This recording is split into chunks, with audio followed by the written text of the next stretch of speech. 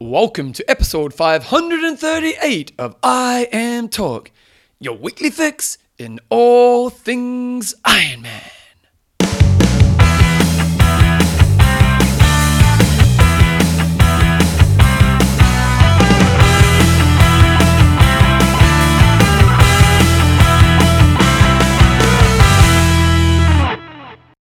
Radio team, welcome along to episode 538. I did that last week as well, didn't I? You're losing it. I'm losing the plot over here, John, of I Am Talk with Coach John Euston and Bevan James Isles. How you going, mate? I'm pretty good, Bevan. Pretty good. Had a sharp haircut, mate. You got the, what was it, footballer's haircut? Footballer's haircut. Well, how is that defined? Because Because Beckham he had 100 different very haircuts. short back and sides. It is pretty short back and sides. And bit of length on top. Haven't got the comb over going though. No, there's no need for the comb over yet. Isn't the comb over a strategy? A strategy for what? Well, when you're starting to Oh, bowl, yeah, you kind of tuck the comb over. Yeah. Some people have some pretty impressive comb overs. I saw a video once of this Asian guy, and he actually had no hair at all on top. But his comb over was so impressive, it looked like a young 15-year-old's haircut. Wind is not their friend. If you're comb over Wind is not your friend. No.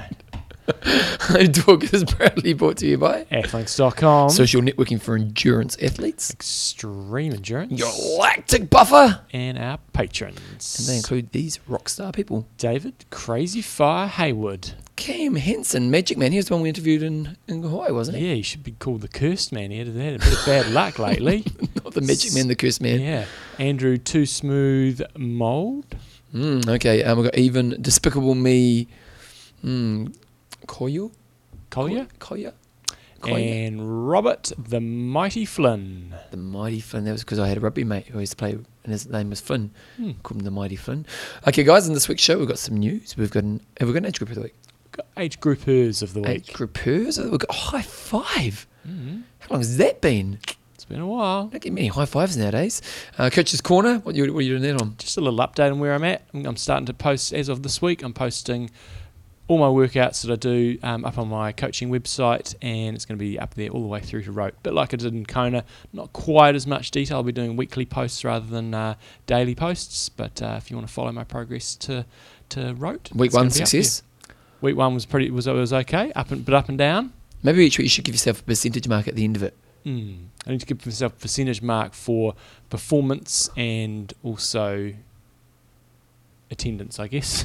Okay. Yeah. Attendance, okay. Attendance You last give me week. a hard time about my Monday morning meeting, and now you're going to do an attendance list. Well, I think that goes right back at you. My first try, we've got some questions and answers at the end, and that's pretty much today's show. Just, guys, we are releasing the latest Legends of Triathlon. I couldn't make the interview, but and I haven't had a chance to listen to it. I told you to Well, do that you last d- night you at did. 9:30. He texted me at like midnight. Oh, make sure you listen to the Siri Lindley interview. I'm like, there's no chance of that happening. I did a good interview with Siri Lindley for about an hour last week. Great interview, and probably could have talked to her for about 3 or 4 hours. There was lots of things I wanted to delve into, and we covered quite a lot. But she's got her book coming out. You'll hear about that in the interview. It came out in Kona. So it's a good read, and it gives you a little bit more insight into the Brett Sutton world, which I know a lot of people are always really interested in. Is it quite? Oh yeah, it's great. Yeah, it's certainly not all about triathlon. The book, it's obviously a big Her part life of it is, story, yeah. but it's it's her life story and the rocky road that she sort of went to get there. A lot of confidence issues, but I don't think she gets enough credit for. She was amazing for about 2 to 3 years. She was not quite Gwen Jorgensen like, but you go onto her ITU record and she's on the podium just every race just about, and winning the majority of them. And she did win a world champs, didn't she? She did win a world Edmonton, champs. wasn't it? Yes, it was, I think. There you go. I think we discussed that one last week. Hey, I remembered. I'm pretty happy with that. But really, really interesting, because she was a lady that just came from age group athlete and just that's got what's stuck phenomenal in, about her story, isn't it? and was And wasn't good. young either when she kind of peaked. No, and that's why she sort of probably gave up while she did. But very hard worker. So we'll put that on. I'll put that on today, guys. So if you want to go listen to that after the show, Go to legendsoftriathlon.com and it's all on there. And we will have an auction coming out for a Blue 70 Reaction wetsuit. So especially if you Kiwis, Aussies and athletes down under, always goes for a great price. It's a great suit. It's their mid-range suit. So check that out, and a great way for you to support the show, plus get one of the best wetsuits in the world. Well, John, probably the biggest piece of news this week, other than outside of racing, is sadly Wildflower is going on hold. It is. Now, this is a victim, for those of you guys don't know about this race, but it's been on for many, many years. It's one of those real iconic... In its day, it was one of the races, wasn't it? Oh, absolutely. Yeah, like you kind of had Nice, you had Alcatraz, you had Kona, and Wildflower was one of the big events. And it's quite interesting when you read the article on Slow Twitch. So they kind of talk about the actual Wildflower started off as a music festival in the 80s, and they thought they'd chuck a triathlon in there. First year, I think they got 80 people. Next year, maybe 100 people or something like that. And then it was owned by the local council, and the local council said, well, this ain't a free thing. You've got to make some money. And it built and built and built, and to the point where 10 years ago, they had 7,000 people racing across all the different races. So, and since then, it's actually been in a bit of a decline. Yeah, so 1983 was when it was first held, as Bevan said, 86 contestants. And I believe it had really good money for quite a period of time. And, back in, we think with our sport, back in even into the start of 2000, there wasn't that many races around, especially long course racing. So it was very, very popular, and it was one of those sort of Woodstock type events, as far as I am led to believe, that you kind of had to go along and everybody was camping and you kind of all just really old school. Yeah. So, but in a cool way. But part of the reason, one of the big reasons it's been in decline lately is the lake they had it in basically dried up and is a desert now. And I remember the last couple of years they've moved it to a different lake, and you swam and then you ran. I can't remember exactly how far the run was, and then you did the bike, and then you did you run. So let's say, for example, it might have been about 5K. So it was really decent. It was reasonable. So that might have taken away with the popularity, but I also do think that whilst the climatic changes would have had a big impact on participants who really just wanted to do a triathlon, you are battling the WTC brand over there in the States, and I think that would have exacerbated the problem somewhat. So sad to see that one on hold, because it is an iconic event. Well, the question, they are saying it's on hold, so the idea is that maybe they could come back, but also Triathlon California is not providing any triathlon events moving forward next year, which is pretty interesting. They used to put on quite a bit in terms of that, and I think it was like maybe the Malibu Triathlon or a bunch of other ones. And the Scott Tinley's Triathlon. Yeah, so, fingers crossed it can come back, but at the same time, it's fascinating in 10 years how much of a decline it can have. Because again, 10 years ago, this was one of the big events, wasn't it? Absolutely. And it would get an amazing pro field. You get Terence Zabotzoni's won it a bunch of times, and I remember him racing against Simon Lessing there. So it was it drew a pretty strong field. Okay. Sad. Hopefully it comes back. Okay, so the big race we had over the weekend was the Island House Triathlon. And I suppose the question that has to be asked, John, is who's the race for? Like, I know it's for the pros, but it's a bit of an odd event in some ways, isn't it? I totally agree. So it's a cool format. It's an amazing race, yeah. So on day one, the professionals do a individual time trial across all three disciplines over a sprint distance. So 750 swim, 20k bike, and 5k run. They had a few of the ITU rock stars there. They had guys like Mario Mola and Richard Murray, and those dudes were spanking out sort of mid to low 15 minutes for the 5k. So it's really cool to be able to see what these guys can do. Just smash it out. When they're smashing it. Granted, they're probably all pretty out of shape, and it's the end of the season, and whilst all these athletes, when they go, they'll be there to race, and they'll race as hard as they can. But they're not in peak, are they? But it's not the World Championship. You don't have that extra edge. But it's kind of cool to see what people can run for 5K. And then the second day, they do quite a cool format, an enduro race, which is obviously designed to try to split things up a bit so they're not all just riding around as a pack. So they swim 750 metres. Wait a second, what's the gaps in the time trials? Like, do you know what the gap between the races were? No, I don't. But I think it's pretty much an individual test. So you can probably still see people out there. But did they do continuous swim, bike, run, or did they swim, stop? No, they swam, stopped, bike, stopped. And how long in between each event? Do you have an idea of that? No, I don't. It's interesting to see how much time they give them. So day 2, professionals do 750 swim. They run 5k to break things up a bit more. Then they bike 40k's, swim another 750, and run 5k. So cool format in terms of trying to break things up and spice it up a little bit as well. And alongside all this, they also this year had a Fittest CEO challenge as well. Not sure how popular it was. And then on day 3, only the top 10 go through to the sort of the money round, and then they do a 750 swim, 20k bike, 5k run, but it was done in a pursuit format based on the general classification. So who has the current lead leaves first, and everyone's chasing them down. Which is kind of cool. But obviously in Tour de France and things like that, they do it reverse order. Yeah, so you're chasing. So you don't. Yeah, it's. Yeah. Although I think it worked, because when you read how the race panned out, the people who took off first, like it was sort of exciting finish. Yeah, exactly. Yeah. So and you all know exactly where you're at. So and the winner is the cumulative time of all the 3 events. So yeah, it was looked like a good event. When I spoke to Luke McKenzie over in Kona after his race, it didn't actually go to plan. So Luke McKenzie and his wife, I think, are really the drivers behind this event. There was concern that it wasn't going to happen because they'd had those hurricanes storms, come through, but it did, and they got some great quality athletes there. The ITU athletes very much dominated the dojo, and you had Richard Murray take it out. So their total time across all 3 days was 3 hours 55. Cameron Dye came back pretty strong on the 3rd day, and I think was leading off the bike, was 3:36. So he was about 30 seconds down. And then Aaron Royal came through and just took out Terenzo Bozzoni and to take out 3rd place with a good strong run on the last by 6 seconds. 6 seconds. So Terenzo Bozzoni was the best of the sort of medium to long course athletes. Sebastian Kienle was down 9th. Lionel Sanders managed to scrape into the top 10 showdown, but most of the other ITU WTC long course dudes struggled a bit. And then on the girls' side of things, we had Gwen Jorgensen only took it out by 18 seconds. She did have to do it all on the final run. Flora Duffy and Holly Lawrence managed to spank it out and get a bit of a lead on her. Because Gwen was in the lead at the end of day 2, wasn't she? She was. And Flora got about 30 seconds on the bike, I think, at the end of the bike leg of day 3, and then Gwen managed to run her down and take it out. So some good racing. As you said, it's a bit of an odd time of the season to be doing this sort of stuff because everybody's kind of done and dusted with their season. I mean, Kienle's had a pretty busy end of the year.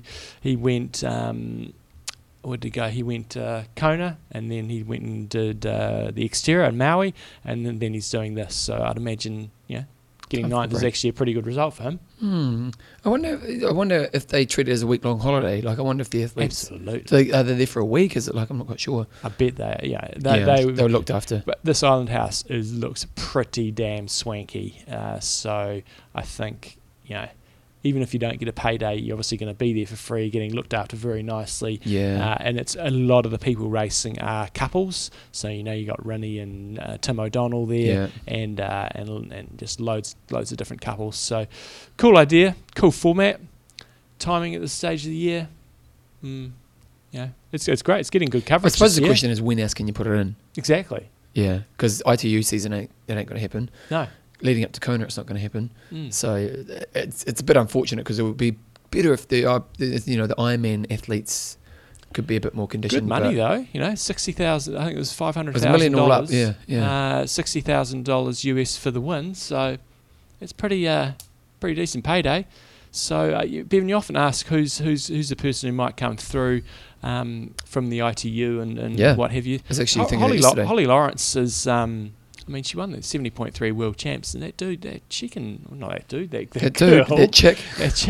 can ride, man, and she could be one that potentially could step up, and could be somebody who might be able to challenge Daniela Reef. So good to see. Yeah, good to see. Of the athletes that didn't do so good over there, you had Leander Cave over there, Mirinda Carfrey, both of them finished in 15th and 16th place on day 1. On the guys' side of things, Tim Reed was over there as well, didn't get through to the final round. Andreas Streitz looked like he had a nightmare on the first day. What have they? He's because he didn't race Kona. He did, but he didn't. Oh, did he race today? I thought he pulled out. he pulled out, Yeah. but he didn't. He did Yeah. turn Okay. up. Yep. Tim O'Donnell was there. Ben Hoffman was there. He also did the exterior and came on. So pretty tough racing. Good money, but yeah, tricky time of the season. Yeah. Okay. Ironman Los Cabos. So we got there's no pros there, but we got an email through from good old the Hawk Mike Threadgold, and he's just saying that in case you cover Ironman Cabo, he's put this weekend. I had some friends there, and my guess this will be the last year. There were only 350 in the full, and 530 in the half. The half was a pro race, but no pros in the full. It sounded like it wasn't well marshalled, sign with lots of people missing turns on the bike and the run. So It sounded like absolute carnage out there. From I know 3 people that raced, and the times are indicating it was a rough day at the office. So we had a guy called Luis Fernando Pelcastre Rabanel from Mexico take it out in 9:45, from Marcus Ganser in 9:45. Wow. 9:57, and Brian Melanat in third in 9:58. So only 3. I mean, these will be really good age groupers. Only 3 age groupers managed to break the 10-hour barrier. So that's sort of indicating that it's a pretty tough day at the office. And remember, Shannon Prophet, she came on Epic. She was leading off the bike overall. And she's a good, strong swimmer and biker. Run didn't quite go to plan. So what happened? Yeah, Samantha Mazer took it out in 10:58. Oh. Second was Jackie Crosby at 11:20, and third was Ines Wong Diaz in 11:21. So only one girl under 11 hours. So I think that really indicates it was a rough day at the office. So can we pretty much predict it's not going to be there next year, based on those numbers? Hard to say. You would think that they would struggle with that sort of numbers. I mean, it's still if this wasn't a WTC race, you'd go, okay. Yeah, but they have pulled the plug on races. Yeah. They have this kind of number. So it'll be interesting to see. Maybe it just turns into half next year. 5:30 for a half. If you took away the long course guys, maybe you'd get a few more people in the half. I think you probably see. Just Mike also mentioned that if you do want to cover 70.3, had a decent pro field. Unfortunately, this one got cancelled because of dense fog. That wasn't there though. That was no, it's in Austin. That was in Austin. Yeah. So that's pretty interesting, isn't it? Hey, the old fogs, the old Mystic River. Okay, I'm in Florida coming up again. It's another age group race only. So good fast race for all you age groupers to go out there and spank it. We should. Interesting to see how fast the age groupers go. Whether we'll see any sort of 8:30s or anything like that. Yeah, you probably would, wouldn't you? In Florida. Maybe 8:45, 8:30's pushing it out there a bit. Okay, that's your prediction. 8:45 for the first person. I'm going to go 8:43. I'm going to say 8:37. 8:37. Yeah. And the girls' side of things will go with 9:20. 9:19. You son of a gun. Okay, Dawson did a great article on tryrating.com this week, and he was looking at the Ironman live coverage of Kona, and he's just kind of trying to statistically get an idea of what it was and just kind of share some of his own thoughts around it. Now, I'm not quite sure if he actually did this. I think he did. He watched 10 hours of coverage and broke down how the split of the coverage went. He kind of had 5 different categories: the men's race, the women's race, the split between the both, ads and other in the race. And jeepers creepers, mate, that's an effort. I'd encourage you guys to go onto tryrating.com and check it out, because it's a really good illustration of, a lot of people felt that the women don't get a fair suck of the sav, Bevan. Suck of the sav. And Torsten's marvellous stats tell us that they don't really. So the ads, not. Oh no, but I think it's fair. It's fair, but it's not that far off the women's coverage. So okay. So ads represent. So other was 3%, and it's probably just random interviews. We've got ads took up 18%. Now, if you look at TV coverage, an ad's a third of an hour. So it's actually less than TV coverage. The thing is sometimes they put ads on for like 8 minutes. They could probably block it up a little bit more. But in saying that, as he says in this article here, they often still have the split screen. So, it's actually, if that means you get free coverage, it's worth it. Split between both male and female was 9%. Women get 27% of the coverage, and men got 43% of the coverage. So there's a significant difference. Exactly. And in the article, he was also talking about how often when they were showing the females race, they were still talking about the males race, and that didn't happen so much vice versa. So I do wonder, if this would be different if you had a closer women's race, because as I sort of mentioned that's a good point. post-race, is it would be pretty easy for them to go between Frodo and Kienle because they were really close coming off the bike, and there was a big bike group of men, and as one of the cameramen mentioned to me, he said, the helicopter has to be directly over the camera. So if the camera is sitting on Daniela Reef, they could just drop, or they couldn't just drop back to second, third, and fourth because they were just in a completely different postcode, whereas they could easily do that in the men's race. So I'm sure the men would still get more coverage than the females, but that may be one of the reasons why, especially this year, the females' race was not as well represented. But one thing I really love about this article is Torsten's gone on to give some suggestions. It's always good to be constructive with your feedback, not just saying, it's absolutely shit. Yep. And he doesn't say it's absolutely shit. No, he just, but he's given some really good, realistic suggestions. We would love to have 20 cameras out there with all Tour de France style coverage. It's just not going to happen. But go to the article on tryrating.com, check out some of the suggestions he's got on there, and he's also really positive about some of the stuff that they do. So just a couple of quick points that I like from his article. I like the fact that he kind of just talked about Lovato and Welsh and that, and just saying how for them he would much rather have the guys who are a bit more real, maybe not politically correct all of the time, than the PC, and I kind of agree with that. They might not be your cup of tea, but they are what they are, and I think they do a pretty good job. Also, just the fact that it was really interesting this year, the promotion of the data was really lacking this year in comparison to last year. It was a big step back. It really was, and that was frustrating because the information was there. Yeah. The technology was there, because how reliable it is, I don't know, and I've got a very small sample size. But what you could have done this year is you could get what was the company? Quark. I think it was. And the pros had them. Yeah, but they weren't using any of it. So yeah, well, no, but the thing was, when I was in the media room, when you went back to the room, I was sitting next to, I can't remember who I was sitting next to, someone, and they had a website where they had all the pros on GPS, and so it was, and you could get it, but I don't know where I was sitting next to him, and you could see the whole race panning out on the bike, right? And I was like, oh, that's pretty cool. And I said, what's the site? And I couldn't get it off them for some reason, but so it was there if you knew where to dig. But that should be on the IronmanLive.com. I did not know where to dig. Yeah. So I was able to go onto, I think it was Quark was doing it. I could be wrong there. But one of my athletes that was racing, one of the Epic Camp athletes was racing. They were riding along, and it had, it was synced to their power meter, their heart rate monitor. Oh, really? So they were riding along, and you could see all their data, what they're riding along, going, he's riding at 240 watts. His heart rate is this. Now I'm sure it wouldn't have been live, but it would have been it's as good as. But that was cool. And so it's interesting they took a step back from last year, because last year's coverage on the data was way better.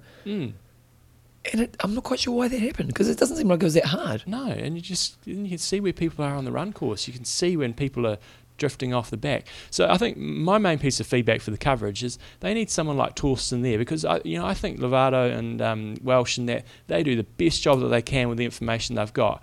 But as Torsten pointed out, we're sitting here watching it on our computers, and sometimes I think I've got more information than you have, and you're sitting there commentating, and it doesn't seem like there's anybody there helping you. And the spotters out there, it doesn't seem they've got good spotter connection telling them what's actually happening out there. So definitely could improve on it. But I think Torsten, have a read of this article on tryrating.com. And it's interesting, there's no female involved so much nowadays. Like back in the old days, they used to have a bit more of a female, and they did interview Liz Blatchford. Yeah, Liz Blatchford. So they brought them on a little bit, but there used to be a bit more of a dominant female in the commentary team, and it seems to be something that faded this year. You had that Paul and Fraser, was it Paul and Fraser and Kaylee Jones? Kaylee Jones, going at each other? Yeah, they were BFFs, weren't they?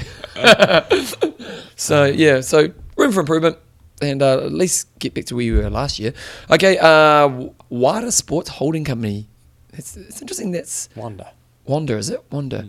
That's how all the press releases come out these days. Ironman, so is WTC still around? Don't know. That'd be interesting, wouldn't it? I don't know what the trading names and stuff are. Well, they don't promote themselves as that anymore, is it? So the press releases always come out. Ironman, a Wanda Sports Holding Company, announced today the edition of Ironman Emilia Romagna Triathlon. The inaugural race in Italy will take place on September 23rd, 2017, in addition to a 5150 triathlon series event will take place the day after. So first Ironman branded race in Italy, which is I find Italy a bit odd in the triathlon sense that they don't do better and don't do more, because when they're such a cycling place, aren't they? Strong cycling country. It's a pretty strong swimming country as well, and everybody kind of runs. Kind of seems odd that it's not that this hasn't happened before. Yeah, I and agree. that the sport's not really going nuts over there. And all those people in Italy right now who maybe have been confronted with earthquakes. Buongiorno. Yeah, hopefully you're fine. Hmm. Yeah. The IV stuff, John, it continues on. It turns out the IVs had a few drugs in them.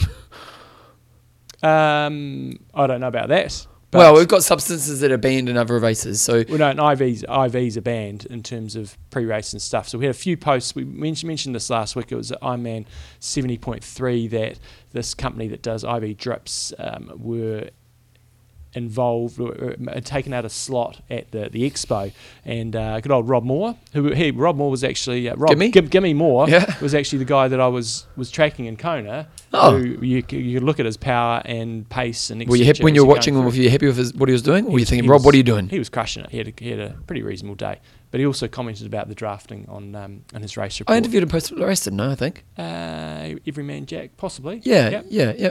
Mm-hmm. Hey boys, just tuned into this week's podcast regarding the IV stuff. IVs are actually prohibited under WADA and Ironman anti-doping, which made the IV tent at 70.3 even more ridiculous. It requires a TUE, so that's your therapeutic use exemption if you get one. Ironman issued an apology for the incident and cut this vendor from the athlete village. Crazy that they allowed them there in the first place, considering the name of the company was Infuse IV. So good on Ironman for sorting out the situation fairly hastily, but I think they're allowed to be used at some of those adventure races, like the Tough Mudder and stuff like that. And so that's where WADA, probably Tough Mudder aren't a part of that world. Mm-hmm. So I think that's probably, as a business way, they probably thought they would go to an Ironman. Daniel Hopper also sent us a note saying they are illegal under WADA rules except for medical needs, e.g. post-race. And then Ben Salia gave me a bit of grief, saying John deserves to be ranting at for not knowing that in accordance with WADA and regulations you need a TUE for IV. You even need a TUE for a post-race infusion, although this is classed as an emergency TUE and can be done retrospectively, which is why Marybeth Ellis and Marybeth Kessler have had TUEs in the past. Has John been violating the anti-doping code? Shocking. Every time we're out here, guys, he's got to drop out. I'm like, mate, take it out. We're doing a show here. He's like, got to use these drugs to my advantage. I will admit, Ben, that I am pretty naive. With drugs. Yeah, with. I remember when we got road, they wasted money testing us first of all. Yeah, and it would have cost them heaps. But they tested John and I, and I remember I was taking quinine sulfate, which was the anti-cramping kind of stuff. And for the life of me, I couldn't figure out if it was illegal or not. And I spent hours now. It might be better now because it's probably 7 or 8 years ago. Stuff. Yeah, but jeepers creepers, it was hard work knowing what you should and shouldn't take. And I was, obviously I didn't get done for drugs. Imagine if I had. Imagine if I got done for drugs. But it's if everyone knows what you should and shouldn't do, especially you. What do you know? Yeah, exactly. Okay, so good news. I think that's the right call. Oh, absolutely. Yeah, it was an interesting thing. But it is. No, I mentioned this guy to a guy in my nutrition class last week. I said, "Oh, yeah, there's this.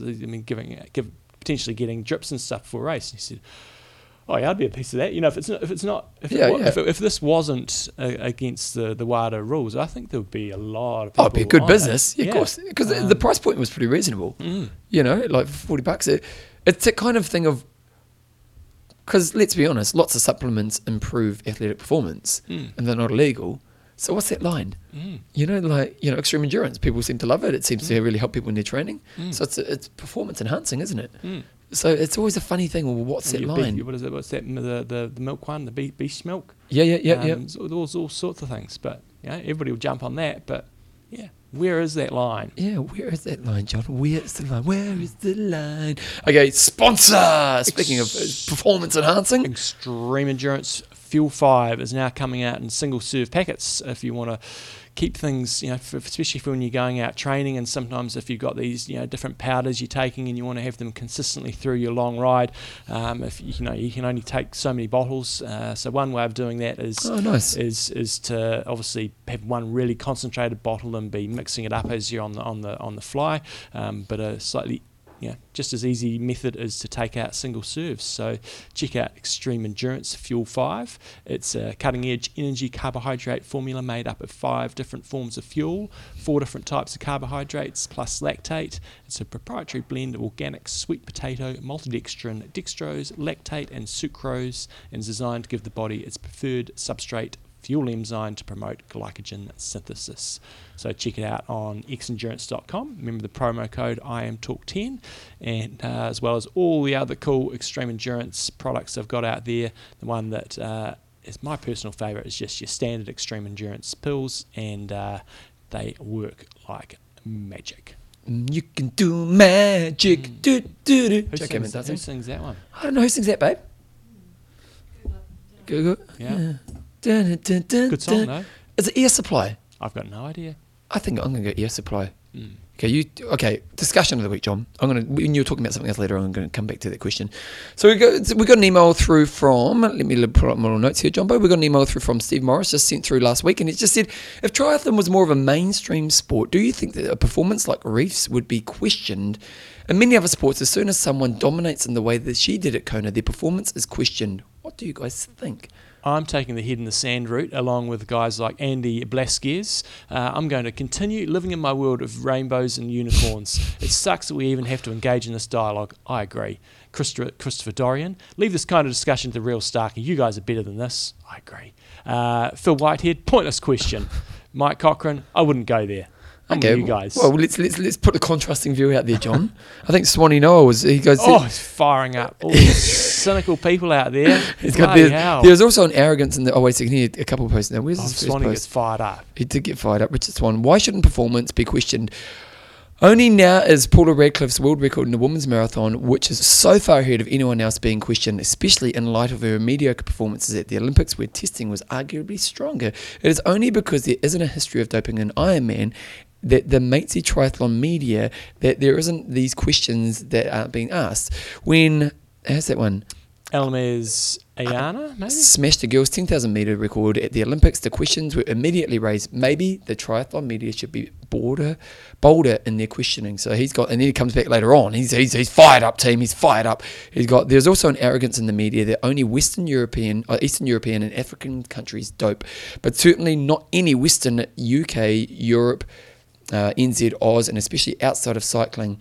Look at the hysteria reaction to anyone who'd question whether Mo Farah was clean or whether Sky Cycling Wiggins have acted in a clean, non-hypocritical manner. So he's gone the other route, John. There is a lot of cynics out there, and rightly so. I mean, there's a lot of drug cases in a lot of different sports, but in triathlon, we haven't had that many. We have had a few random ones. Nina Kraft is a Kona winner who got busted, and there's certainly been a bunch of others that have been busted, but you certainly wouldn't see it as anything even remotely close to cycling and athletics as well.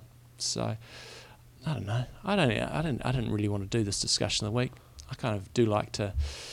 I don't know. But I don't think it's below us to ask the question. No, but I think it's an important question to ask, isn't it? Because us media professionals. Well, yeah, but let's talk about what's happening in the media in triathlon. It's dying. When we talk about what happened in Kona, like the traditional, we used to laugh at the guy who got up there and asked the question in a really thorough way, which was kind of partly about showing his knowledge. Well, this year at the media conference, no one asked any questions. That's a concern for the sport, and I do think it's important that we have these kind of conversations because I don't think Reef was on the drugs, but it's important. How we know, like we're all very.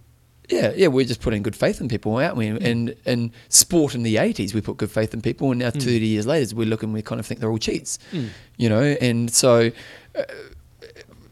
I hope that it's not the case, but I don't. I think it's actually unwise of us, as not just as the media, but as triathletes and as a community, to think, no, this is a low conversation, let's not have it. I think it's a conversation we should say, yep, should we be aware that there probably is drugs in our sport? Yeah, there probably is. Hopefully it's not happening, and it's unfortunate. It's like when I watched the Olympics this time, I was a bit saddened by the fact that I kind of felt that I was scarred a little bit because I was thinking there's a lot of drugs in the sport. Yeah, I certainly don't look at triathlon that way at this stage. I don't think dominant performance, drugs. I do in other sports. Yeah, but why don't you enjoy triathlon in other sports? Like, I know bodybuilding and weightlifting, you're going to go, okay, come on, there's drugs in there, but mainly, I don't know. Yeah, I think it's. Well, I think there's just not enough money in the sport yet. When I look at some of the Olympic distance stuff, I do have some questions there. It's becoming crazy fast. But if you win Kona, it's $1 million to you. It is, but the pathway to get there is often really difficult, and there's not a lot of money to get there. Once you got there, you're sweet. Yep. But getting to that point. But it's not that expensive to get drugs. Yeah, well, this is again where I'm pretty naive on this. Yeah, stuff. Yeah, same. So am I. But I don't know how expensive it is, but of the pros that we talk to, when we do bring up drug testing, and granted we're talking about a lot of the English-speaking countries and Germany and so on, they do seem to be getting tested. So you get some random athletes that they say, I haven't been tested at all, but a lot of those top ones, like Daniela Rief and and Frodeno and stuff, I'm pretty sure they'll be getting tested fairly regularly. Yeah, and in fairness to Rief and that, like, it's not like this is a one-off performance. You know, who was the German girl years ago who won the race and got banned? Nina Kraft.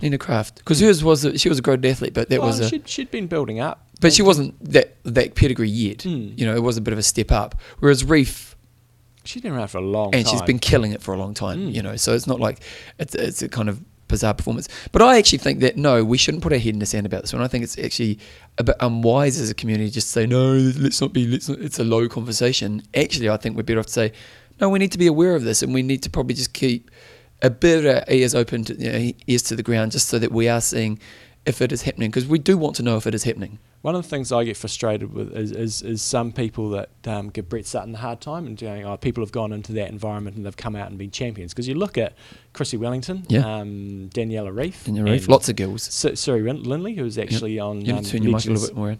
Siri Lindley, who's on this week's Legends show, and I'm really convinced that it's not drugs, that they go in there and they find this. Oh, you think people are associating Sutter with drugs? People have made comments on this post that they have, and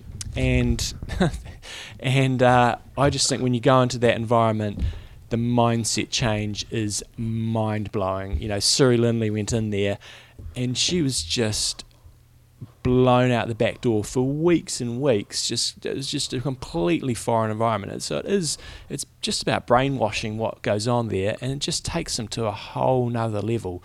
And so it frustrates me a little bit. I just think that he is amazing. Yeah, but it's not it's not about the training sessions they do. That's part of it in terms of mental conditioning, but just the change in mindset that he gets out of people is mind blowing. And that's the difference. It's not the workouts that they do. It's the mindset changes that he puts in them. So you've got some couple of points you've written down. I think that in terms of if we're going to start poking sticks at people like Daniela Rief and Chrissy Wellington, all these dominant figures, I think it's a much bigger issue that we've got in age group racing where there isn't any testing, and the types of personalities that we get. There's some. A lot of people in Kona are pretty highly strung, and I think there's a much greater problem in age group racing than there is in pro racing, personally. So I think that's probably an area there where they need to look at a bit more seriously. Yeah, but where's the resource to do that? Exactly. It was interesting reading about what happened in Rio with WADA and how only 50% of the athletes got tested. I'd like to read. I haven't read up a lot on that more. I saw that only a third of athletes were maybe tested, but look, I think when you can't test every single person, you can't test the 500th person who's going to run 35 minutes for the 10k. I'd much rather. But if you read up on it, it's pretty poor. It was pretty poor. But I did read up on it. It was pretty poor. It was under-resourced and under-resourced. But I'm going to say I put my faith in WADA to do the best job that they can with the resources they've got. If they obviously haven't got enough resources, but they're the experts. They did a poor job, John. They let themselves down. They pulled their pants down. Okay, this week's discussion. If you could come up with an event to try and catapult triathlon, what would it be? So basically, John's thinking here, we want to find an event that's actually going to take it into the mainstream. So, we've just had the Island House Tri, and we're kind of looking at going, awesome cool concept, but is it quite right? We've got the Collins Cup, which sounds really cool, which we heard about in Kona and just before Kona. Yeah, the Collins Cup was going to be owned by the pros. Was that the theory behind it? No, I think it's going to be very strong input from them, but there's going to be run by somebody else. So but I thought it was the triathlon organisation that's putting it together. No, they've got someone else putting it together, but they're basically, I think they've maybe got a working group or something like that, as far as I'm aware.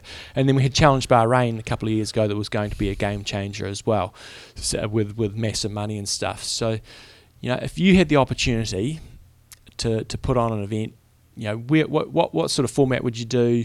When would you do it as well? And where would you do it? Well, and also, you haven't got a $5 gazillion budget. Think about realistically doing things. Think about the budget that they've probably got for Island House Race, what they had for Challenge Bahrain. How can you get the best bang for your buck? Where would you do it? What format would you do it? And what innovations would you bring? Okay, here we go. We're gonna put some music on, Jumbo. Here we go.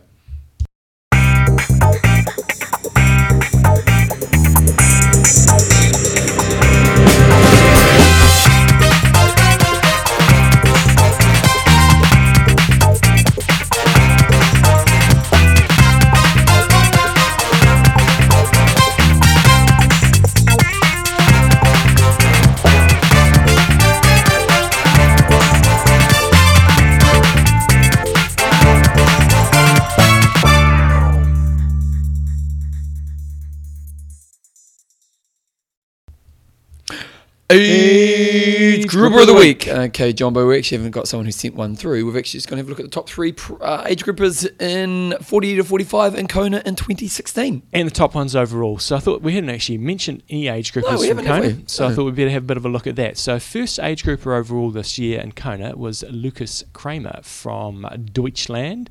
He swam 54.30, rode 4.53 and ran a 3.02 for an 8.55.24. Where did they get him overall? I suppose they start different times. 35th. 35th overall. Interesting thing for me was, and this really highlights how much an awesome performance Daniela Reefs was. Yeah. He got well beaten by the first female, and that's in 9 minutes. 9 minutes. Quite often, the first one or two age groupers are beating some of the females. So crushing race by Daniela Reef. Yeah. 35th overall. Then relatively close behind, you had Nathan Shearer from Australia, who I briefly interviewed after the show. He swam 58, rode 4.46 and ran 3.08 for an 8.58. And third, and lucky last for breaking the sub 9 hour barrier, was Carlos Enza Caligo from Spain in 8.58.57. So only 3 blokes went under the 9 hour barrier. John, now that's a bit slower than normal, isn't it? We normally get a few more than that, don't we? Again, which highlights the impressiveness of Daniela Reef to set a course. Because normally we get guys in the 40s, don't we? Well, and when I did the race in 2014, I was sort of targeting 9 hours flat. Now that was going to be a big ask, but I don't think it was totally unrealistic. So it was not the fastest day at the office for the age group. John, there's been a fault in our recording system. 33rd wasn't Michael Weiss. I think I normally go 33rd pro though. Oh, do you? Yes. But they start at a different time.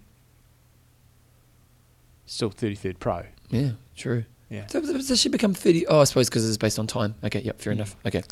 Fastest female was Svenja Tuis from Deutschland. Again, German domination. She went 9:40.48, swam 101. Spiked 5.20 and ran 3.13. That's a pretty impressive. What was the total time? 9:40.48. Oh, so Reef was an hour faster nearly than the age grouper. And that placed her 15th overall out of the females. And then, so she went 9:40 and goodness, pretty crushing victory. 12 minutes. Martina Kunz from CHE, I guess that's Switzerland. She went 9:52. She swam 1:02, rowed 5:16, and ran 3:27. And then our third female was Lucia Erat, also from Switzerland, in 9:58.46. So we had four girls under the 10-hour barrier on the girls' side, and 3 guys on the boys' side. Wow, and that's pretty impressive, isn't it? Bevan, I need a pause. You need a pause? My okay. computer laptop is about to die. Okay, here we go. And we are back, Jumbo. Okay, what are we doing now? Also look at the 40 to 44 age group. So if you're a 40 to 44 like me, what would you have to do? I'm the age group younger. Nearly there. What would you have to do to get yourself a podium result over there? So if we look at the podium on the girls' side of things, 10:28 would have got you 5th onto the podium, or the Kona podium. I don't like the Kona podium. I like top 3, but you play by their rules. 5th place would have got you 10:28. Swam 101, rowed 5:38, and ran 3:40. And then there was only 9 minutes to first place. So first place in that age group, Australian Rosie McGough. She swam 1 hour, rowed 5:28, and ran 3:43 for a 10:19.46.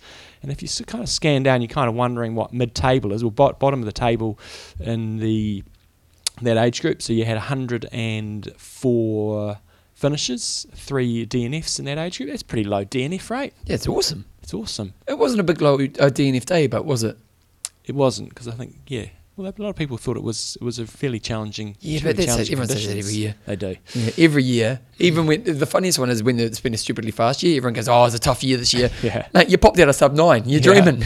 So we had a couple of athletes in the 16-hour range, a few in the 15. But if there's 104 in the age group and you want to go somewhere in the middle, to be mid-table in the 40 to 44, Julie Martins from Canada was 52nd place in 11 hours and 25 minutes and 9 seconds. If she'd gone 8 seconds quicker, she would have got a place. If she'd gone 10 seconds slower, she would have lost a place. Oh, there you go. And if I was over there, I mean, I obviously would have won the age group by 15 minutes. I think you probably would have won the whole thing. Yeah. For all you know, you would have passed the pros even with the time gap. Exactly. Daniel Stablitsky, who wins the age group pretty much every year, took it out in 9:03.25. He was 42nd overall, swam an hour, rowed 4:46 and ran 3:10. Second place dude ran 3 hours and 49 seconds. Pretty impressive run time. Yeah, nice. And then Sam Guide, who quite often wins the age group as well, he was third in 9 hours 10 minutes. So for me to get on the podium, I would have had to go 9 hours and 14 minutes and 12 seconds. There we go. Certainly not unattainable, but it requires a pretty good day at the office. What's the oldest age group? What did they do? Let's have a look. Oldest age group. They've got 90 plus on here. Was it in the 80s? Let's have a look. In the 80s, Johan Frodeno was in there. Good. It's good to see. Oh, they're not giving me the 80s, so they mustn't be in the 80s. Let's look at 79. Okay, here we go. 79. Okay. Wow.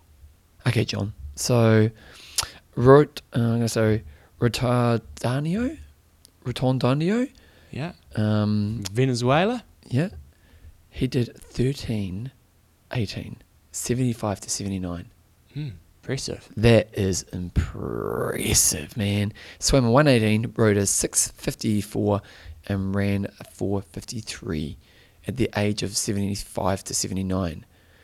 And that's the thing. The fast guys, the old guys are getting faster, aren't they? Oh, absolutely. Because back in the day, when we turn up, you get 2 or 3 for older guys. Now, admittedly, the DNF rate in this category is not that great. They need to sharpen up these older buggers because half the field didn't finish. It's not good enough. But at the same time, back in the day, the old guys would turn up and it would be 16 to 17 hours, and that was a massive achievement. Whereas we had 2 guys going to 14 hours and 1 guy going to 15 hours. Brian Boyle from New Zealand. Yep, consistent podiumer. I think he's won the age group before. That's pretty impressive. Yeah, so well done. So you guys are our age groupers of the week. Good work. Okay, Jumbo, what's up next? We've got Statstastic. It's fantastic. I think you're a bit unfair in how you've termed this.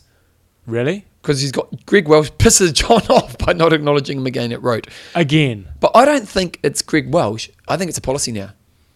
Wouldn't be surprised whether it's Greg Welsh or the policy. I'm pissed off about it. It's a policy because it was so obvious in Kona that anyone who was talking about WTC didn't acknowledge any other racing in the world. That's my one regret about this year. I should have asked a question to Jan Frodeno. Hindsight's a wonderful thing, isn't it? Should have said, because even Jan Frodeno wasn't allowed. He would say the race I'm not allowed to mention. That was the term he used a lot. I should have asked him myself when I interviewed him. Well, no, that's what I wanted to, in hindsight, I didn't think at the time, saying, can you contrast your challenge road performance, or just say road performance, with today in terms of how you felt, or something along those lines. I think it would have been a really good question. Didn't ask it. Damn it. Although he said he had a crap day that day. Yeah. In Kona this year, he said he had a crap day. Yeah. But it still would have been interesting to see, get a bit of comment on how he felt and wrote, whether he was on fire, and whether that question would have got shot down by Greg Welsh or not.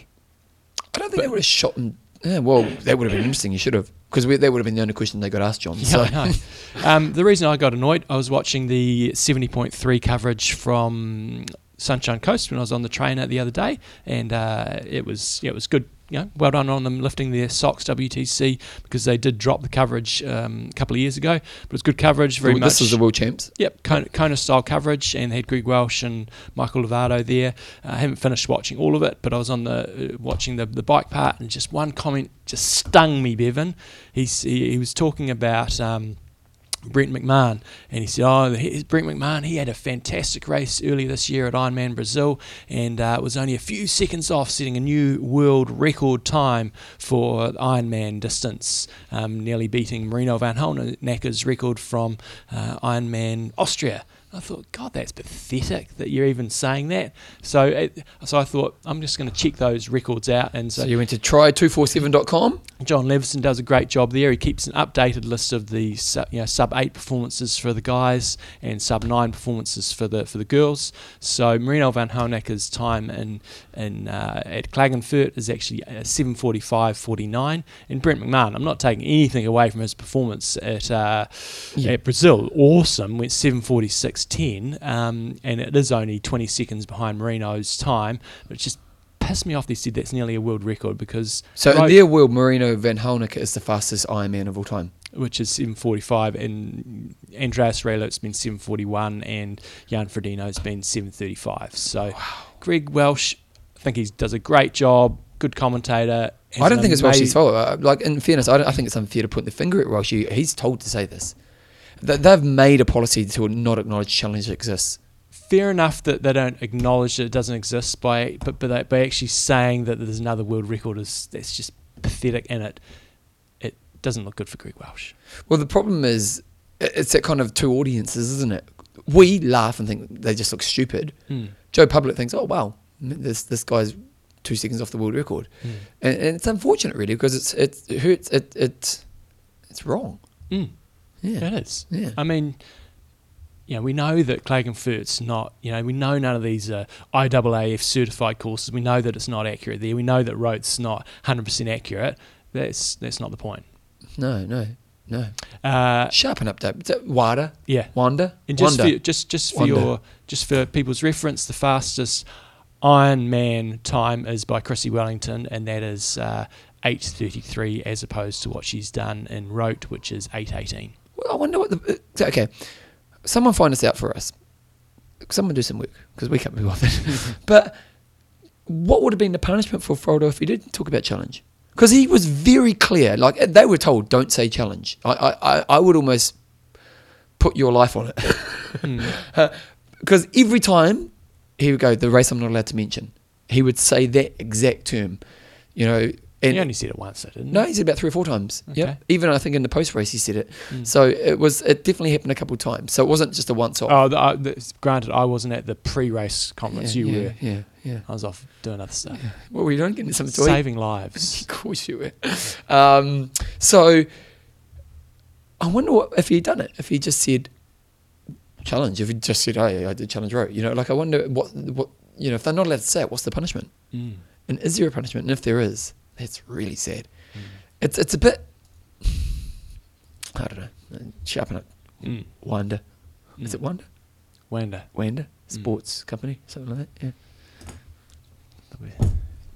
Just I threw the pen, John. Yeah. Just so you know. Okay, ready? 3, 2, 1. 1, 2, 3, 4. High five! Hey, we've got a great email through from good old Nick Hitch Pocock, and he's just basically saying he's doing Triple T in America, and this is a race that John has always wanted to do. He gets a bit excited. It's a great format.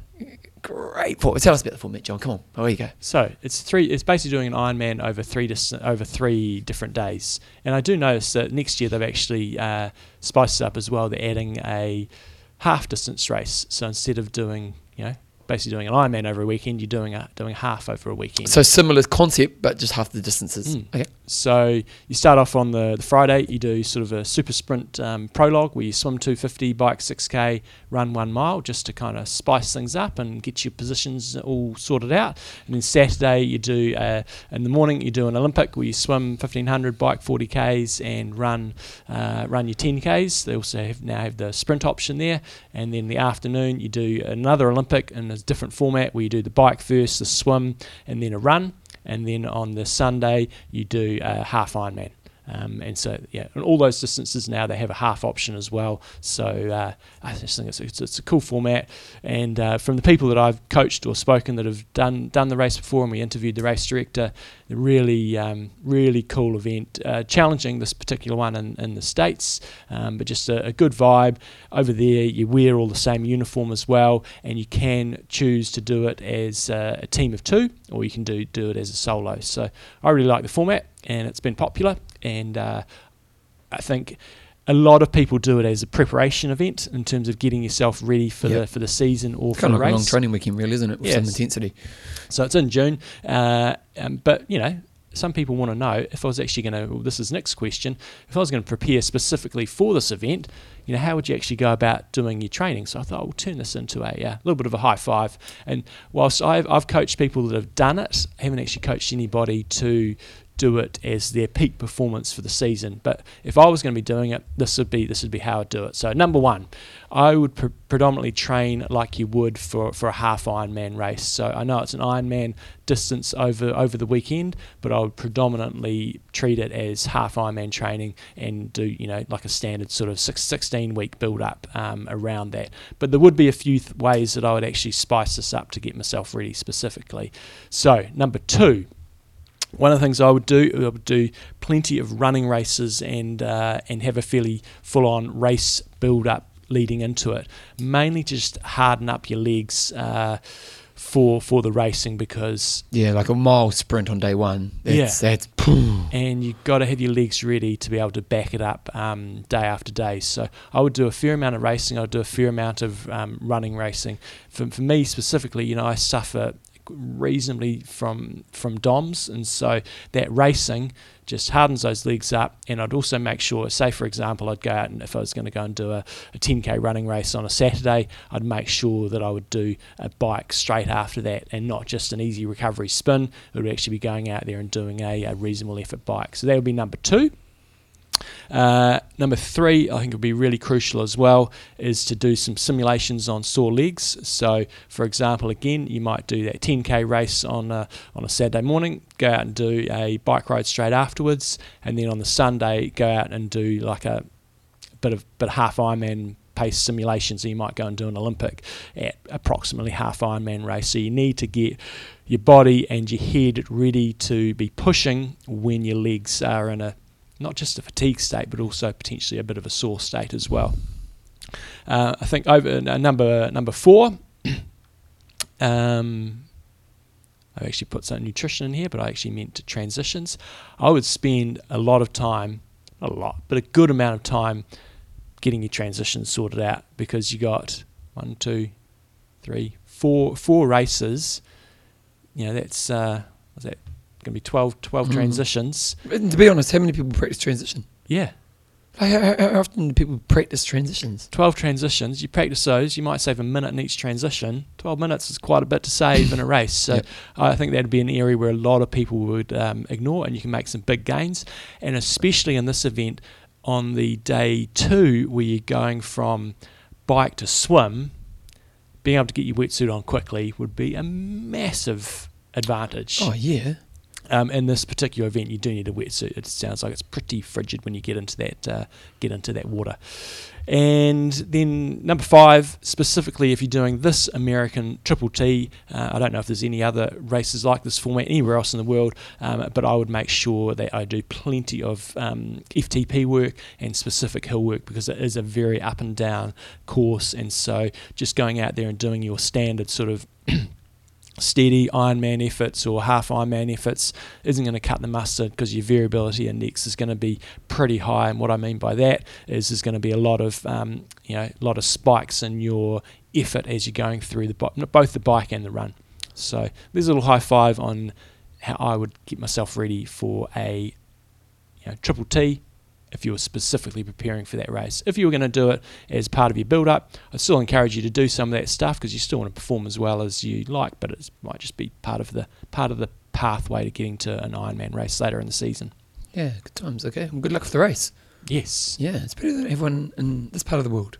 Yeah, I know. Like in Australia, you think, because all types of races happen over there, it'd be kind of cool to put on a Triple T somewhere there. Because I was when we started this conversation, I was thinking, if I were to start an event that was going to appeal to all the triathletes in New Zealand, because one of the problems is, when you're starting an event is, well, you want to get your hardcore Harrys along, because it's going to be your base, and then you want to appeal to a market outside of that. And I was thinking, well, if you were to think about, if I was just trying to put on a race that them really just trying to target, it brings all the bloody zombies out of the roost, if you know what I mean, when we look at triathletes. And so what would that event be? And I was just kind of chucking that in my head as you were kind of talking there, and something like a couple day event over a long weekend where it's lots of cool kind of fun stuff where triathletes, and you wouldn't do it the same thing every year, because otherwise they only come back once, but something like that in Australia, you think would be kind of cool. We have a massively successful event over here called the Spring Challenge. Yeah. And it's for females only. Yeah. Females event, but they do that as teams racing though. So you have a team of 3, I think it is, and they go off different locations all around the country every year, and it's and you have a 3, a 6, a 9, and maybe a 12-hour challenge. Yep. So again, you're covering a big base there. I know some people have done it who have not been particularly fit, who've gone and done the 3-hour challenge. But you just do it with 3 mates, and it's kind of more like a 3 hours of exercise rather than a hardcore race. But they do some rafting, they do some mountain biking and some running or hiking, and that's massively popular. So it'd be quite cool to see some team-based events coming into the sport. You obviously need people of pretty similar ability, but that's perhaps why the Urtula, the swim run races are seeming to be quite popular. So, is that what they call it, the Urtula? Is it? Okay. Ask John Hancock. Apparently he's a fan. But say me, you, Phil, and Murray going and doing a race together. You'd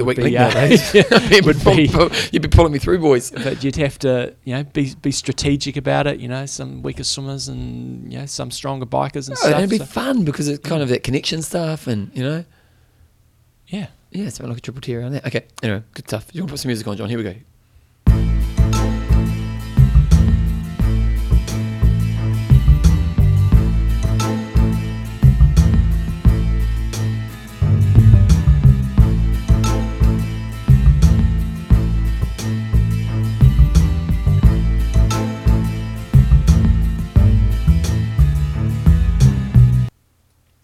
Coach's Corner. Okay, so he signed up for Rote. He's pretty excited. He told Belinda it's going to be years before I do another Ironman. 18 months later, he's doing one. So 2014 to 2000 and what's next year? 17? Okay, but 3 years. 3 years. 3 years. I think you were thinking more 5-10 years. I think you promoted it post Kona when the kids have left school. They're not even at high school yet. But hey, that's okay. And he likes to put it out there. You've been talking it up like, you'll be able to go sub 9. And I'm thinking, I think I can go sub 9 on a really good day. But you think it's like just a walk in the park. I think it's a walk in the park for someone like John Newsom. So John Newsom, they've changed the run course. It's just got a lot harder, significantly harder. So the run course is way harder, is it? So that's a pity. So will it lose its speed? Absolutely. Oh, that's a pity. So Challenge... I think it's a cool run course, but it's a pity about the speed factor. So Challenge Rote, one of the reasons why it's so fast over there, so the swim is in a canal, so it's always calm and you get a bit of a whirlpool effect, which is cool. The bike, we talked about that before, smooth roads, really short, fairly short steep uphills, but long gradual downhill, so you can keep a really high average speed. But one of the key things on the run that made the run fast was you run along the canal for you probably got a good 15 to 20k of the run is on the canal, and it's on this hard packed shingle, which is really nice to run on. So it's less demanding on the body? Less demanding on your body, and that's the main thing, and that allows you, it's no slower, but it also preserves your legs for later on. So you can fight for longer. So, and that was one of the big reasons why it was a lot faster. The downside of it was a bit lonely out there, a bit like being on the which is often the case in Ironman. But the thing about Roth is that it's a spectator event, isn't it? You know, like it's an awesome race to be at. And from spectators, they could come in at a few different points. I really enjoyed the run. I thought it was great. Yeah. You had this long straight, and you could just get into your zone, and it's just you can lock onto a pace. It did get pretty hot down there.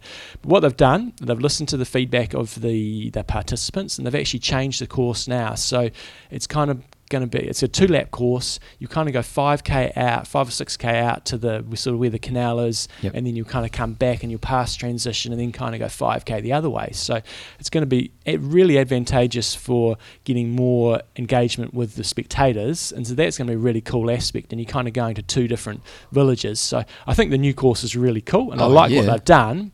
But you might lose a bit of speed. It's going to be significantly slower. It'll be interesting to see. But like, do you think for a top pro, it's actually going to make me go any slower? Well, I think there's two things going to go on. There's one is the preservation of your legs is going to be a lot harder because of the you're going concrete. I'm pretty sure. I mean, I think you're going to be running on pavements the whole way, as opposed to that soft surface. Some of it looked like it was going through the forest, so there might be some off-road stuff. Not sure.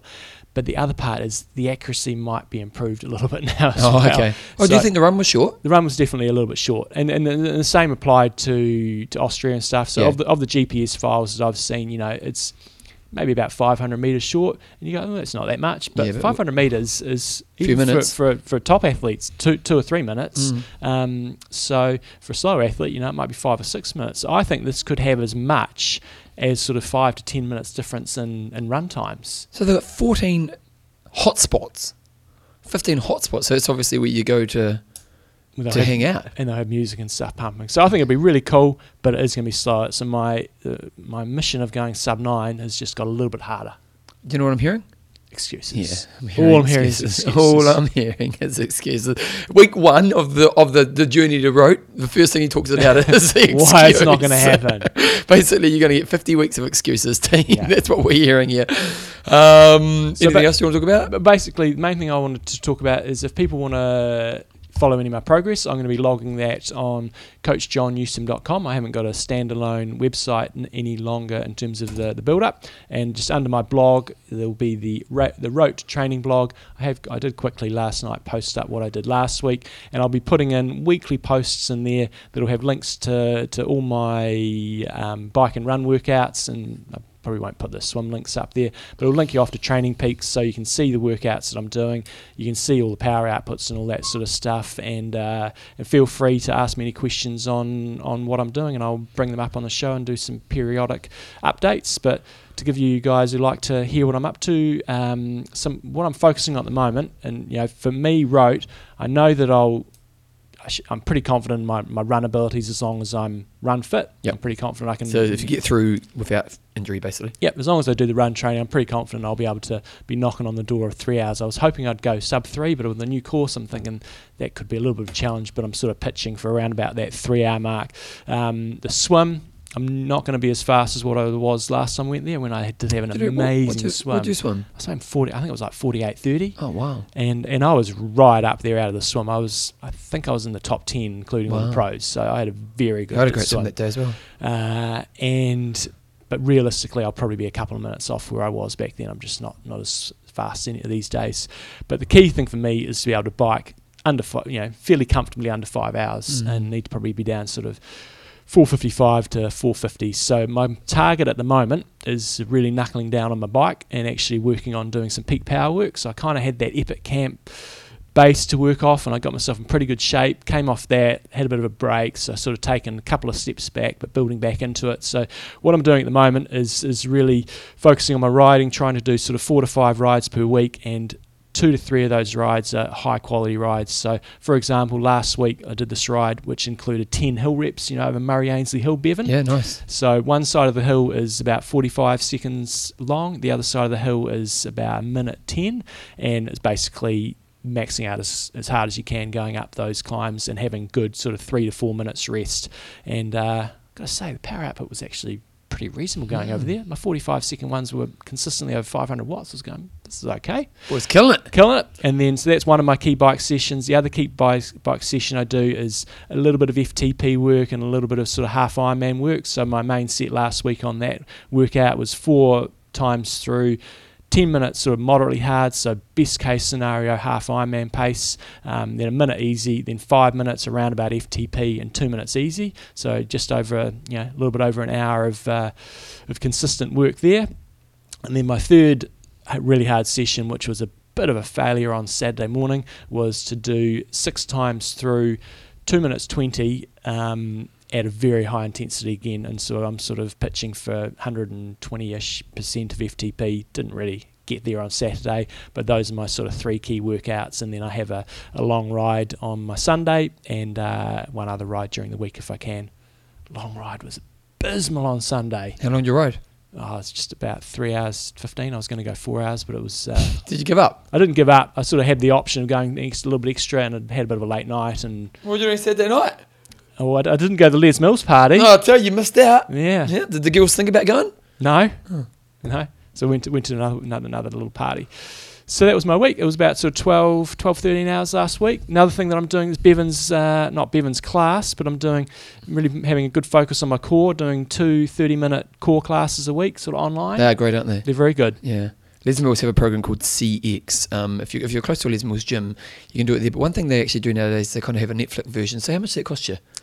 It's costing Belinda through her membership. I think you got to be a member, and I think it's only in New Zealand, but it's $19.95 a month. Okay, and so then $5 a week. You get access to all their programs.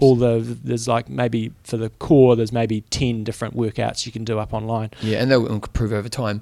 And it's a great foundation workout. Like I don't do it once a week myself, but I do lots of core through my other workouts I do. But because it's really good, because there's lots of lower back, the whole core region, glute, knee, it's just for running in particular. It's very good. It's a great workout, yeah, so I highly recommend it. And there's also yoga and stuff up there as well. Yeah, so you can get into it.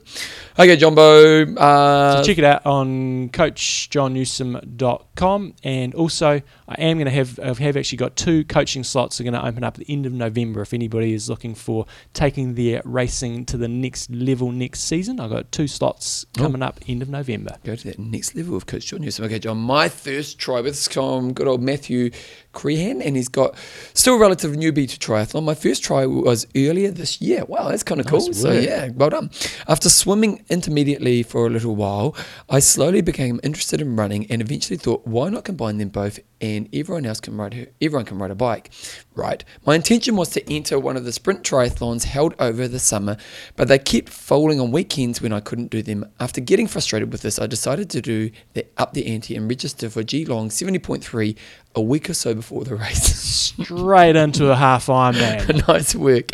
Being pretty comfortable in the water, I wasn't too concerned with the swim. Just borrowed a wetsuit and went for it. The panic that ensued caught me off guard, and after being kicked and pushed and swallowing a mouthful of water, I decided to wait and let the pack move ahead, then carry on at my own pace. Coming out of T1 I was concerned about what I thought would be a tiny changing area for so many competitors, but luckily for me, I seemed to be the only one who used it. Putting on my bike gear and my running shoes, I jumped on. Oh, so you rode in his running shoes. Nice. That is sensational. I jumped on my 90k, my 90s road bike with flat pedals. Wow. Nice. You were stuck out like a sore thumb. Yeah. Man, everyone would, oh, look at that guy. They probably thought you were doing retro. Like, oh, look at this guy going retro. The word aero was not a part of my vocabulary, and having not tried any of the sports gels and bars before the race, I stuck to my pre-race sandwiches. He's definitely old school. That's great. Which I carried in a baggie on my cycling top. It would have been pretty warm too, eh? Yeah. If you made it cheesy, it could be a Yeah. nice melted cheese sandwich.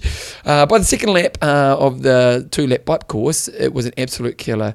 I have to do that again. I distinctly remember thinking that when this was over, I was never going to do it again. But once the bike leg was over, and after another quick costume change, I began the run. I was so happy to be off the bike that running felt like a blessing. I kept telling myself I should slow down or I'll blow up and have to walk. But the crowd and the atmosphere carried me through, and I was able to finish with a smile on my face. Now, well, I'm truly being bitten by the bug, and I'm looking forward to racing Ironman New Zealand in 2017. The double step. He's not taking the John Newsom There's no 3-year three-year plan. This is 1-year plan. This is knock it out. That's cool when you get people that just go along, go old school, pretty naive, and just go for it. We don't see much of that anymore, do we? No. Everybody's got the Lycra, everybody's got the the TT bike, and Yeah. ready to There's no crank real it out clip-on air bars nowadays. You don't see No. that much. When it comes to racing, he would have stuck out like a sore thumb. Mm. Hopefully, he will Neo. Mm. The bright colours, the big Yeah. glasses. Maybe it could be your thing in Ironman New Zealand. Yeah. Well, Matthew, well done. Nice work. Bloody good work. Okay, John's sponsor.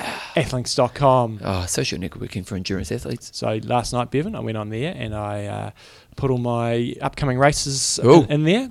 And the cool What's the thing, plan? with Athlinks is then it'll tell me how many days I've got to go till my race. So Oh. I've got Challenge Wanaka. I'm going to go do the half down there. All going to plan. 110 days till we go. Are you Yeah. going down this year? Yeah, but I'm flying. Yeah. Yep, I'm flying. And then follow that up with 70.3 Hawaii. And that's... You right there? You right? Yeah. I've got hay fever tablets if you want. I'm okay. 214 days away. And Bevan, 250 days to road. So one of the things you can do on Athlinks, you can basically go in there and... But wait a second, he's also got, okay, here we go. So John Newson's, you can go to John Newson's page, you can look at his results. His PR for Olympic triathlon's 155, pretty sharp.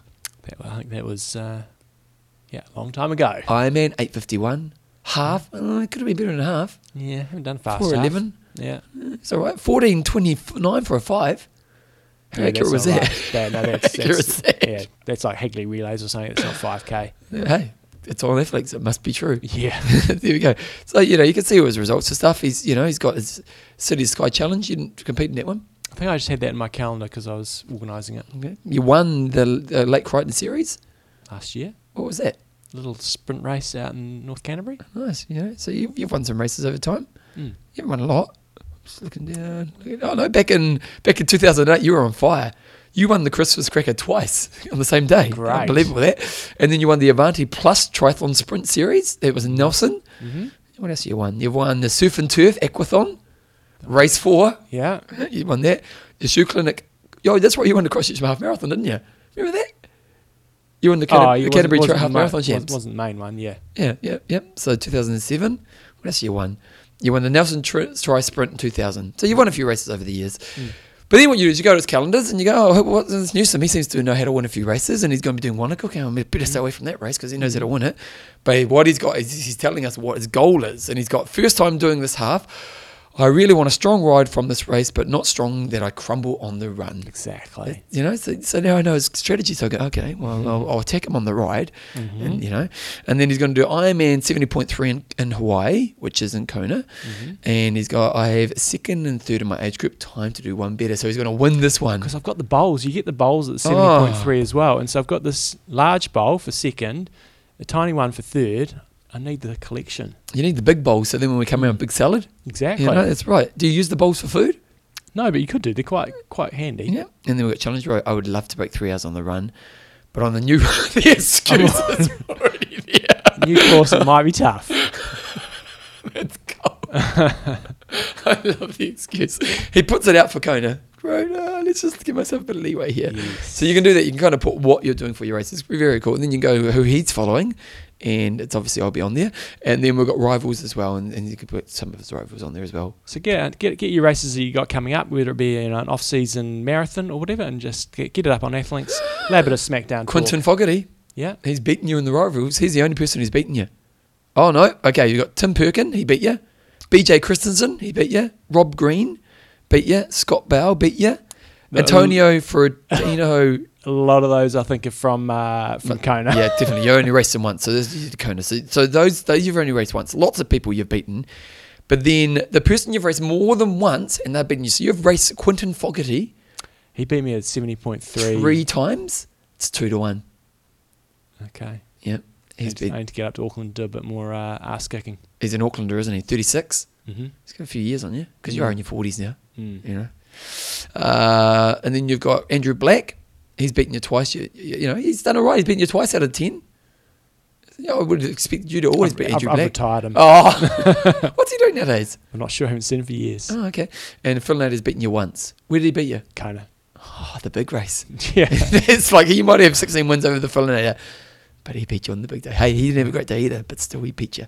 Okay, so if you want to, that's what's cool about Earthlinks, guys. You can geek out, you can have a bit of fun with your friends. So check out earthlinks.com. Okay, Jumbo. Questions and answers. Okay, guys, this comes through from good old Emma, and she's got team. Probably your 1 millionth annoying email of the day, but here it goes. We only get 1 million a day, so it's Emma Mackey. Emma Mackey, as you're aware, it's Breast Cancer Awareness Month. Were you aware, John? Absolutely. Yeah, I wasn't so sure on that one. To help raise awareness, my friend and I are doing the Pink Spring Spin, a 7-day, 2,100 kilometre bike ride from Cape to Bluff. That's 150k each day. Just over 9 years ago, to the dot, my mum, a young, fit female, healthy female, got diagnosed. Many people fear cancer, breast cancer. My amazing mummy took the book thrown at her to save her life. How do you say that one? I'm not very good at reading big words. Chemo, radiology. It was a pretty tough time. It was a tough time mentally and physically for a woman who was so full of life. It proved to me that anyone is at risk, but it also proved that anyone can fight no matter what the odds. My mum fought to win, and because of that, she is still here today, living and loving life to the full. Thanks to the care and treatment she received, she gets a second chance to be my mum, and I am proud to say is making the most of every single moment of that. This challenge is going to be hard, and we're going to have tough days and good days. We are going to have a battle in our minds and our saddle sores for 2,100 kilometres, but it's nothing compared to the suffering and the fight that I saw my mother go through, like many others. She didn't just give up, and I won't either. They've got a Give a Little page, and this is our page, and we would really like to get as much promotion as possible to raise $10,000, our $10,000 target. I want to raise as much money as possible so that other people get a second chance to live again and give cancer the heave-ho permanently. Therefore, we need as much exposure as possible, so could you give us a little bit of a mention? And I'll put a link to their Give a Little page on www.iamtalk.me, and you can also follow them on their Facebook page, Sean. They're finished. Oh, well, there you go. Yeah. And they're up to $7,398. So they've got to get a few more dollars to get to their $10,000 target. So what they've basically done is ridden the length of New Zealand, which we did in Epic Camp. Epic Camp, and but they did it as a team of two. So I think they were kind of splitting it up a little bit. But they've got a picture of them at Bluff, which is the bottom of the South Island, the furthest point. And there's all these signs saying Sydney this way, Hobart this way, and they're chowing down on a big bottle of bubbles. And they've done it, and it's no mean feat. It's a bloody long way, and the New Zealand roads are pretty tough. And so well done to Emma Mackey and her mate for making it. And if you do want to support them, I'll put a link to www.iamtalk.me. It's going to a great cause. It'd be kind of cool to help them get to that $10,000 mark. It's a big effort, isn't it? Mm. How were you after that camp? On your scale of camps, where'd that fit?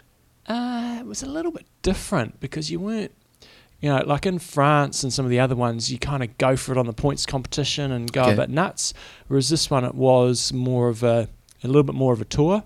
I don't recall doing. It was certainly a few people were doing bonus stuff, no doubt about that. And you certainly took advantage of some of the main set things, but it was more of a tour and than some of the other ones. So it was still really challenging. And you certainly, I think the biggest challenge with that one was you were bit over moving point to point for 15 days in a row. Yeah, because it's the transferring of life each day that's the hard thing, isn't it? We didn't have any 2-day stopovers. It was moving point to point every day. Jeez, I imagine your supporters must have been shit. We had two crew. We had a crew for the North Island crew and the South Island crew. That's a good idea. So Dr. Feelgood, he went the whole hog, but then we kind of swapped it out a little bit at halfway. So it was great. It was really, really good.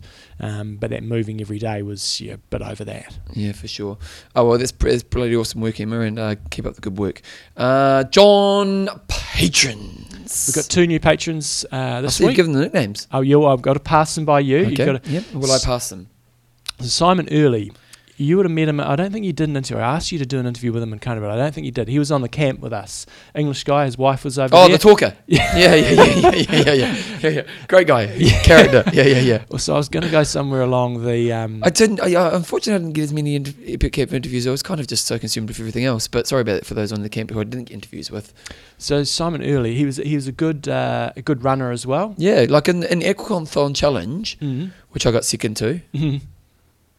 Not that I'm spitting about that one, but no, in the Aquathon Challenge, I the guy in front of me was miles ahead, but I got in front of everyone else pretty quickly, and then I kind of pulled off a little bit, but I turned around and he wasn't far behind me, and I thought, jeepers creepers, I better make sure I kind of finish this thing. And he did when he did the run from the Energy Lab back to town, he just gassed it apparently. Really? He was running a pretty decent pace, so he's a good runner. And so I thought Trotter, because he trots along really nicely. So Trotter. I thought there'd be something about talking here. Yeah, I was going to... Motormouth? Could have gone Motormouth or something like that. Yeah, but, come on, it's got to be Motormouth. He expects it. You know, right now he's listening to this and he's going, come on, team, it's the talking I want to hear about.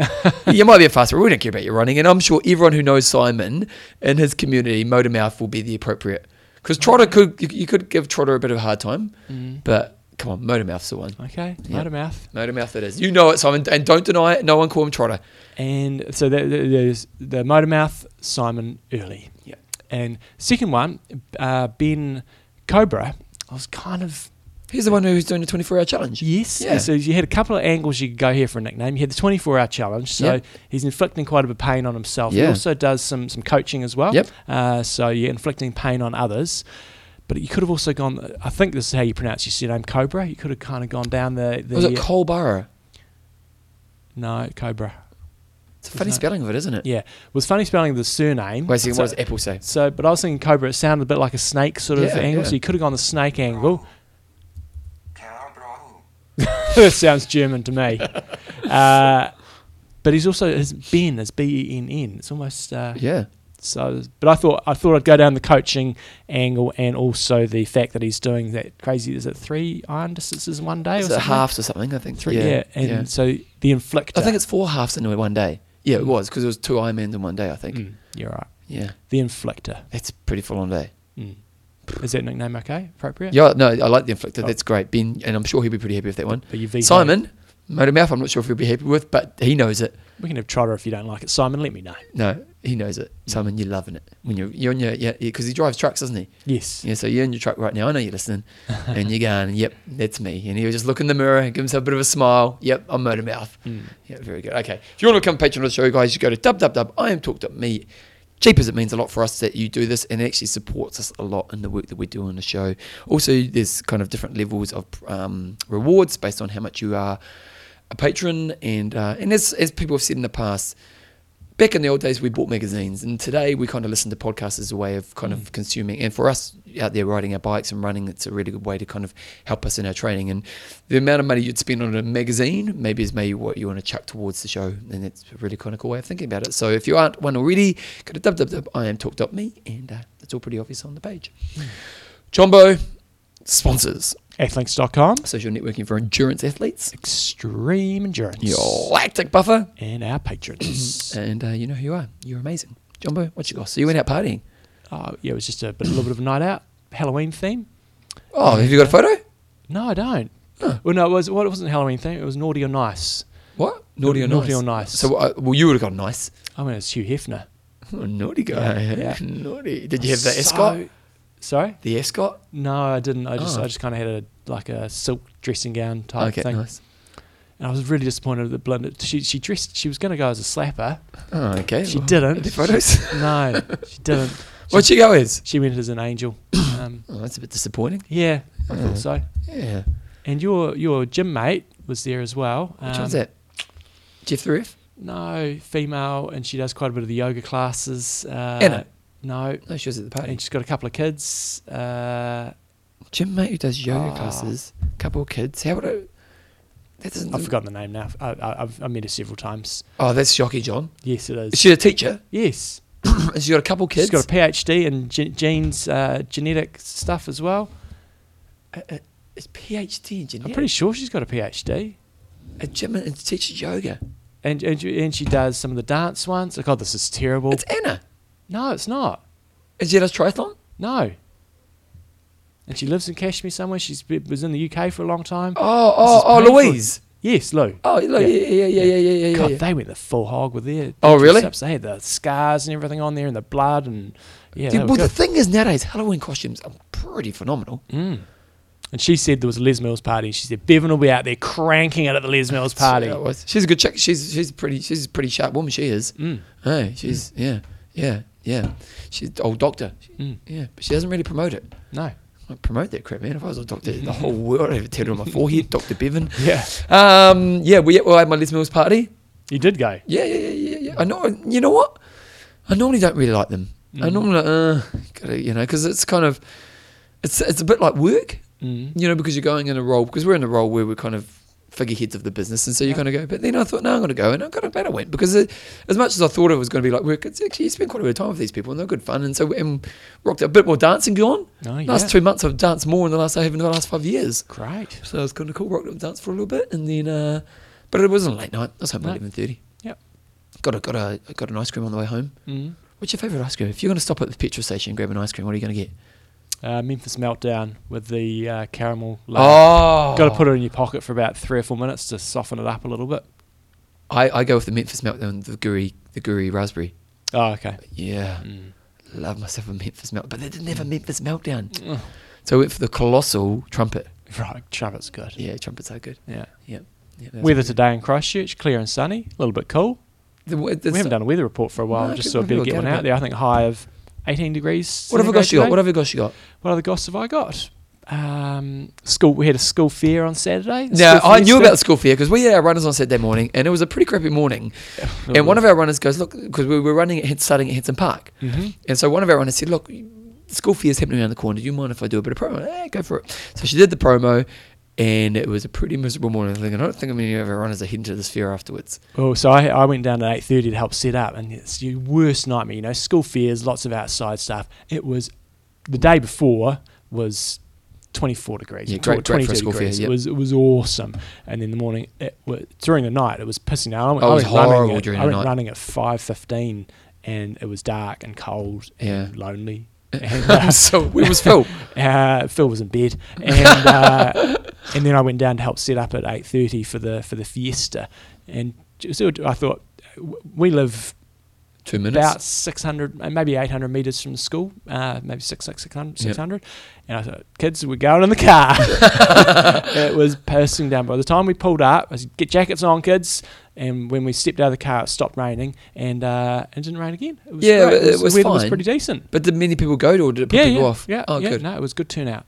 So that was school fair. What were you? Did you help out at the fair? Yeah, I was. I helped set up the waffles, and I was the first person there to set it up. So I said, someone's got to taste test the waffles. Oh, of course. But isn't there carbs in waffles? How's your new strategy of? I got an email from someone this week going, John's new strategy of eat less is gold. I had an email as well. Someone said they went in a race and Raylut was there. I think it was Michael Raylut. Yeah. And they said, how'd you get so skinny? And he said, eat less. There you go. You heard it on our podcast first. He's stealing our ideas. Michael Weiss, he's got nothing. I mean, Michael Raylut, he's got nothing on us. The eat less is actually. So how many waffles did you have? I only had one waffle. Are you a big fan of waffles? No, but something you do, when you're I don't get the waffle. I had plenty of cream and sauce on mine. You need lots of that. What's maple syrup or sauce? Yeah. Cream, bit of bacon, and banana. It's a good combo. You're going down that combo, yeah. Yeah. So no, I didn't have a very good low carb day on Saturday, but that's fine. But what about French toast? French toast is all right. Yeah. Like cinnamon and sugar. But in general, the eat less and the low carb approach is working well.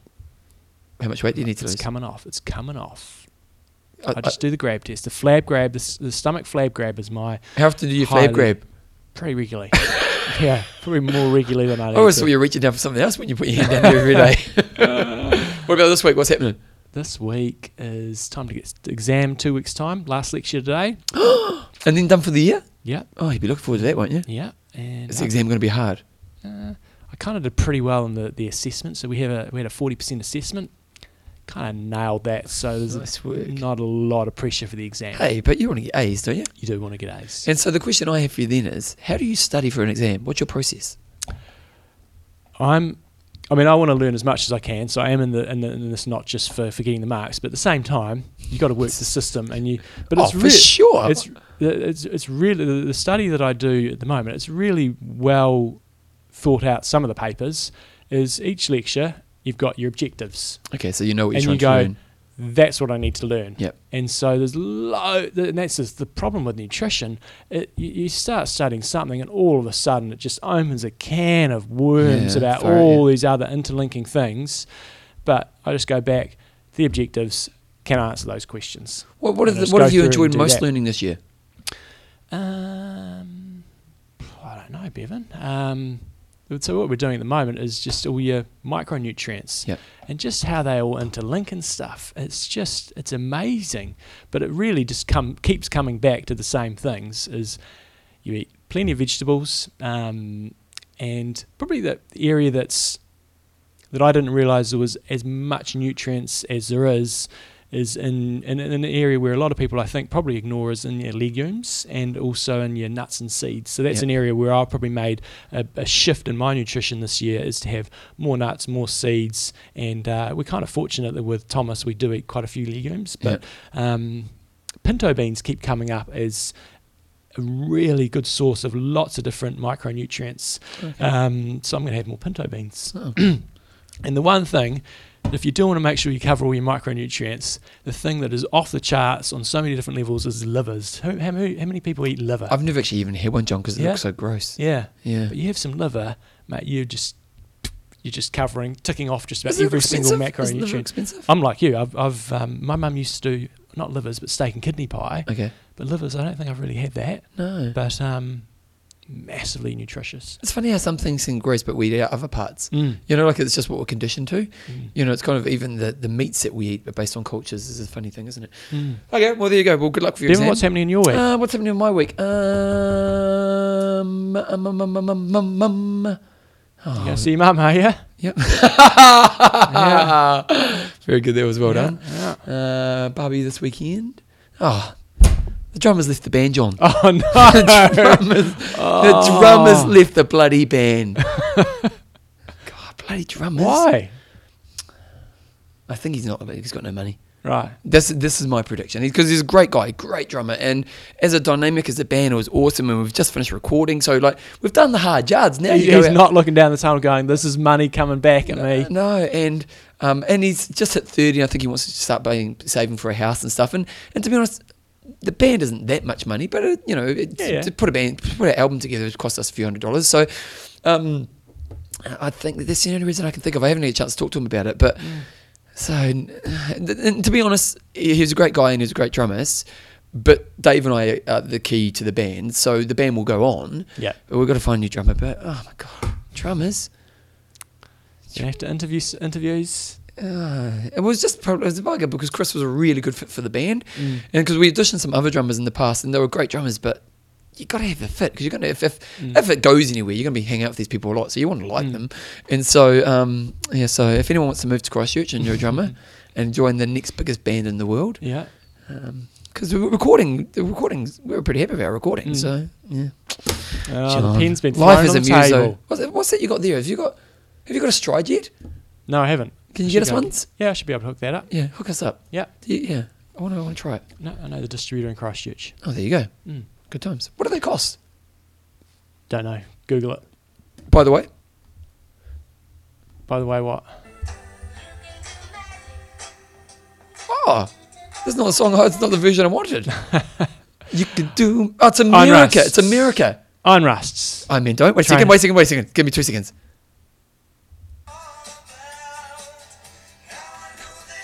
Oh yeah. You remember the song? Yeah. You can do magic.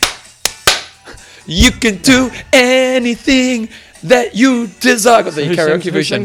America. Oh, America. Yeah. Right, we've got to do our Legends show now, Bevan. Okay. Kia kaha. What is it? Iron Rust. I mean, no. Train hard. Train smart. Kia kaha.